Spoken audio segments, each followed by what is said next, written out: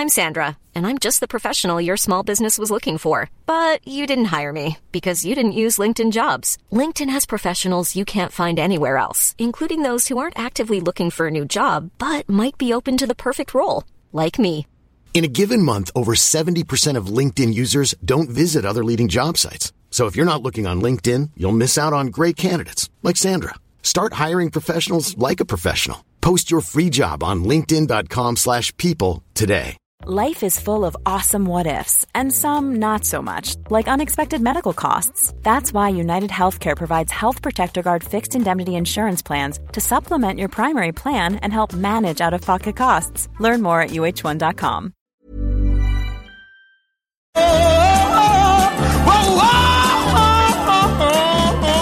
Now, that's got me going here in the studio, just jiving around in the seat, doing a little bit of chair dancing, I have to say. If that's got you going as well, well, then you know that this night week in the Everyman Theatre, the Everyman Sunday Songbook returns with the swinging 60s, and they are going to have the most amazing night of music from Engelbert Humperdinck and Tom Jones and Dusty Springfield and Cilla Black and Cliff Richard, and everything is going to be just on a major psychedelic high, I can imagine.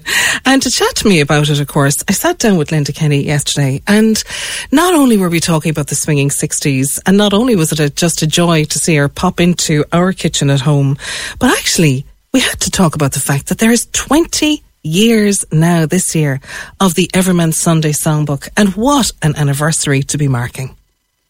I am so thrilled that it's actually you and me chatting in the kitchen about this, because in a way, over the course of the 20 years of the Sunday Songbook, we have had so many kitchen chats about the shows, haven't we actually? We actually, you know, have. like the odd one here, mostly in your kitchen, it has to be said, because you lay on such a great spread. I mean, lads, there isn't even a cup of tea. Not a cup On the table. And I'm after lighting the candle that you just brought. Never mind anything else. But it's, you know, we have sat at a lot of kitchen tables over the last 20 years talking about these shows. 20 years of the Everyman Sunday Songbook. Now, of course, a nationally recognised phenomenon with the national tours as the great sing-along songbook around the country. There is a tremendous satisfaction in achieving a milestone like that, isn't there? There is, and yet you look back on it and it's inconceivable to think it's 20 years. And, you know, if anyone's been on the journey with all of us, it's been you. Because you're on 96 FM for, 23 years? There we go. So you have literally been holding our hands since we started. And if it weren't, obviously, for the audience who have been incredible support, and for the Everyman staff who are amazing to us, they really are. They're so supportive, and obviously it started with Jeff Gould, who saw the potential, who passed it on to Pat Talbot, who gave it full expression and full support. And then subsequent artistic directors, Michael Barker-Cavan, Julie Kelleher, and now Sophie Motley and Sean Kelly and Naomi and all the team who are amazing. Like, we wouldn't be here, but we wouldn't be here because also people like you and Declan Hassett and Joe Kerrigan and John Dolan in the media who have given us the support and the breath to express ourselves and to keep the brand going, you know. Like, it is fundamentally, it's a team effort. Yeah, and you've always said that. And you've always talked about the people on the team, and the people on stage have remained largely consistent. There have been some changes of faces, and we'll talk about those now in a second, of course, as well. But like, a lot of the core team is the same. The production team behind, you know, again, there have been some comings and goings in the production team, but you have always talked about it being a team effort, and of course it is. And the audience participation and everything like that is such a huge and fundamental part of what the whole thing is all about. But I think really what that all boils down to is the love and joy and the personal investment you have in there being an exchange of love and joy through the telling of all of these stories. Yeah. You know, and that is why the audiences keep coming back. That is why there are audiences 20 years on. Well, you know, one of the terms that I use all the time is family. And I feel a huge kinship to the Everyman Theatre itself and to all the staff, from the front of house volunteers to backstage crew to everyone, marketing, business, box office, everyone.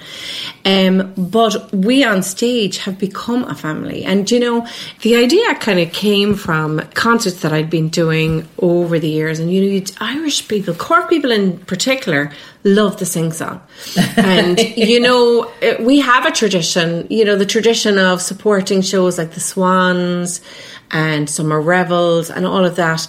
The primary audience from the get-go was that audience, the audience that grew up on that diet of sing-along and who went to those shows and who, you know, had that tradition of going out on a Sunday night. So, you know, the first shows were called Sunday Night at the Palace because at that time it was the Everyman Palace Theatre. And then under Michael Barker-Cavan, it became rebranded to the Everyman Theatre because it was for everyone. So then we became the Everyman Sunday Songbook, a title actually dreamt up by Julie Kelleher, which I think is a gorgeous title. So it was aimed primarily at those, and those people who would have also, I suppose, grown up with programmes like The Good Old Days, remember, with Leonard Sachs, I know, banging the gavel. Yeah. I loved that programme, and the idea of, you know, and yours truly and indisputably, and I loved all of that theatrics, and I just thought, you know, that is in Cork. Anyway, it was a kind of an idea. I'd already been working with Cathal McCabe. We had worked first on Oklahoma. He was the director, and I played Laurie in the Opera House about 10 years before then. And then I did a couple of concerts. He was head of music in RT, and I did a couple of concerts with the RT Concert Orchestra, and he was directing them. And then he had these concerts in the concert hall with Kevin Hawke and Damien Smith. And Damien I had met live on air with Gabo. We did a tribute to Percy French, and that's when I first came across Damien Smith, who was very well established in Dublin and very loved, had performed with the R&R, Dublin Grand Opera Society, the National Symphony Orchestra. I mean, he was big. And his uncle was Austin Gaffney, the quintessential entertainer. And on that particular show, which was our very first show together, we were singing the most elaborate arrangements by our own Michael Casey for Percy French. The most incredible arrangements. But of course, Michael is like a musical genius anyway. And from there, I started doing concerts with Cathal in the concert hall, and he said, and Michael was playing the piano. So he said one day, I actually hate all the producing side of things, so I'm happy to direct if you want to do that. And I was, oh, that sounds lovely. So it was a natural movement for me to go with my idea. What do you think? And he said, yeah, I think that's a good idea. And sure, it was so simple. I mean, it was, I suppose in a way it's kind of unsurprising that something that was based around people singing and having fun and enjoying themselves and, you know, would be successful to some degree. And in the early days, I mean, we were probably the very first people. I know we were the first people. We used to give out word sheets. That's right. The simplicity of it, and we'd turn up the house lights. But you know, in that turning up of the house lights, you did kind of break the magic a little bit, you know, because as soon as the lights go up, you become a little bit self-aware and a bit self-conscious. So, I mean, we didn't really move to the screen, I'd say, for 10 years at least. And the screen has made a massive difference, because even when the words are not projected now, the audience are singing, because it kind of gives them license. It's dark, nobody can see them, you know what I mean? You can sing away. You can sing away. So the whole idea was that it was going to be this kind of core repertory kind of performers, and we would add people in depending on what the theme was. Obviously, Michael Toomey was a given from the get-go. I mean, he was so gifted and talented, and the audiences trusted him from the decades he had spent on the stage with the Swans. He brought so much professionalism and suave, you know, artistry. And the audiences loved him, absolutely loved him. And, you know, that was the core. Damien, Michael Casey on the piano, Michael Toomey, Cathal McCabe, and our very first stage manager was Therese Newman, and then shortly afterwards she passed the baton to Yvonne Cronin, who has been with us all this time. So, you know, yes, look, all of those people. Michael Casey is not doing the piano obviously anymore, and Michael is no longer with us. And I was trying to say earlier before I got emotional that, you know, the idea of family is so important to us. And it was only when he told us that he was dying and we kind of became aware that he was the backbone of the family that you realised how like connected we were. Yeah, since then, and of course we've added in so many other layers. Now we have our band who've been with us for years and years and years. Same people, love them all. Jimmy Hines on percussion, Brian Hyland on bass, and John McGrath on lead guitar. Amazing musicians, but so full of character and personalities. Oh, listen. And the audiences love them, absolutely love them. Our musical director, the baby of the family, and as he calls himself, the spoiled younger sibling, is Alan Carney, who joined us as piano player and our musical director, obviously, but who was such a huge part of the vocal performance. You know, it really is Alan, Damien, and myself now doing the singing. So yeah, like that's our. And of course, then, you know, when Michael passed away, you know, there were so many things lined up, and you know, Michael would be the first person to say the show must go on. But it was very hard. I remember distinctly the first show we did without Michael, and we really needed to be respectful to Alf. You know, we needed to pass the baton on to Alf in a very respectful way because, you know, this was an important moment for him, without ever disrespecting Michael and all he meant to us as a family and to the show and to the audiences. So I remember it was the Vera Lynn show. Oh my God, it was so emotional. I think Cathal actually did a wonderful job because, you know, the worst thing that we could have possibly have done would have been, oh, you know, Michael's gone and Alf put him on the podium. Like, you know, that would have been so unfair to both of them and to the audience and to all of us. So how he did it was that myself and Damien told her story. And then Alf came out as a character who had lived through the war and who personalised the impact that she had on not just him, well, obviously on him, but also on all the people that and his family, and how she was the glue that knit that nation together, but using his personal story. So it was a really nice way to transition. But that I was thinking, I'm not going to be able to do this show, never. But I remember on the day, I always see 11:11. It's kind of. I used to dread seeing 11:11 for years. I remember my very first flight and my digital watch. You know how old I am now when you say digital watch. Stopped at 11:11. You were flying anyway. Oh yeah, I knew it flying. Yeah. But it stopped at 11:11. And I remember my husband saying years later, why don't you look at it as something positive? So would you believe I saw 11:11 that day, and I said, you know what, I actually know he's here. And yeah, I felt his presence. And so now the audiences, I have to say that, you know, it was probably very hard for Alf, but he is now just he is honestly the first show we're doing for our 20th year is the story of the swinging 60s.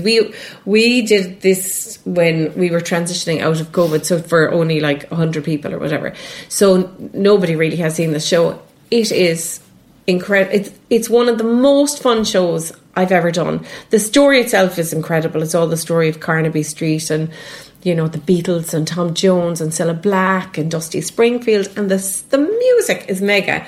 And Alf, he must do a dozen different accents in the show. Hilariously funny. The audiences are lapping him up. We've actually toured it already in the National Concert Hall and in the Civic in Tallow. We had to do 2 shows because we've sold them all out, and we were in the Mermaid and Bray.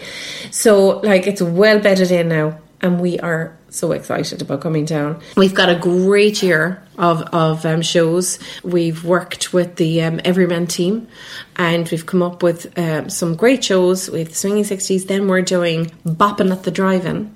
Oh wow! The Fab 50s. So like Elvis, Chubby Checker. You know, there's Grease in there. There's loads of things. It's real summer groove, high-powered stuff.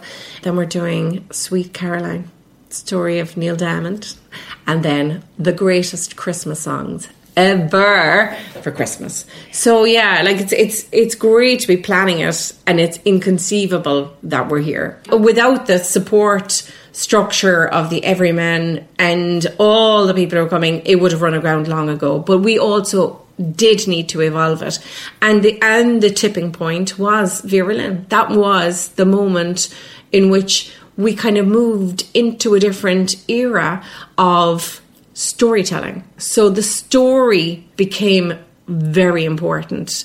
The amount of research and detail that goes into every story is incredible. It takes, I mean, Carl has said it takes about a month to write. And, you know, he reads the books and he does a lot of research. So people come and they expect to be singing. So the singing part they kind of take as a given now.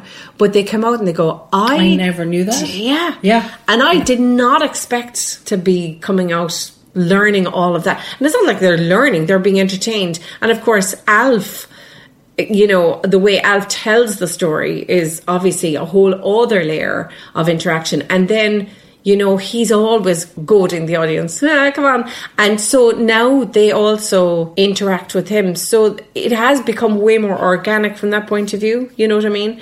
So I would say that what we do right now is we celebrate the lives of movie and musical icons in song and in story. That's it in a nutshell. But the song and the story are equally important. And for the 60s, I bet you're having a ball. Having the best time. Listen, what an era. We could literally have done 3 60s shows. I mean, You're only scratching the surface. The story is brilliant. The research is brilliant, but the story is fantastic. But it's a hit parade of songs. Yeah, I'm looking forward to it. And obviously, what you could say is, here's to 20 more years. But yeah, you know, obviously the show is, you know, in terms of its national exposure and its national traction, is only just, despite COVID, really after taking hold. You know, there's so many more theatres around the country for you to be welcomed into. So, like, literally, you are...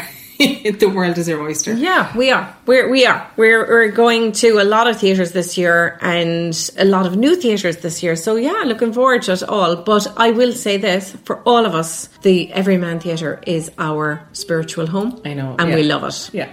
Pick a song for us today. Well, you know, and the recent passing of Burt Bacharach, Anyone Who Had a Heart, or Always Something There to Remind Me. I personally love Burt Bacharach. I mean, how do I pick one? Or Delilah. I mean, sure, they love Delilah. Linda, thanks a million. When shadows fall, I pass a small cafe where we would dance at night.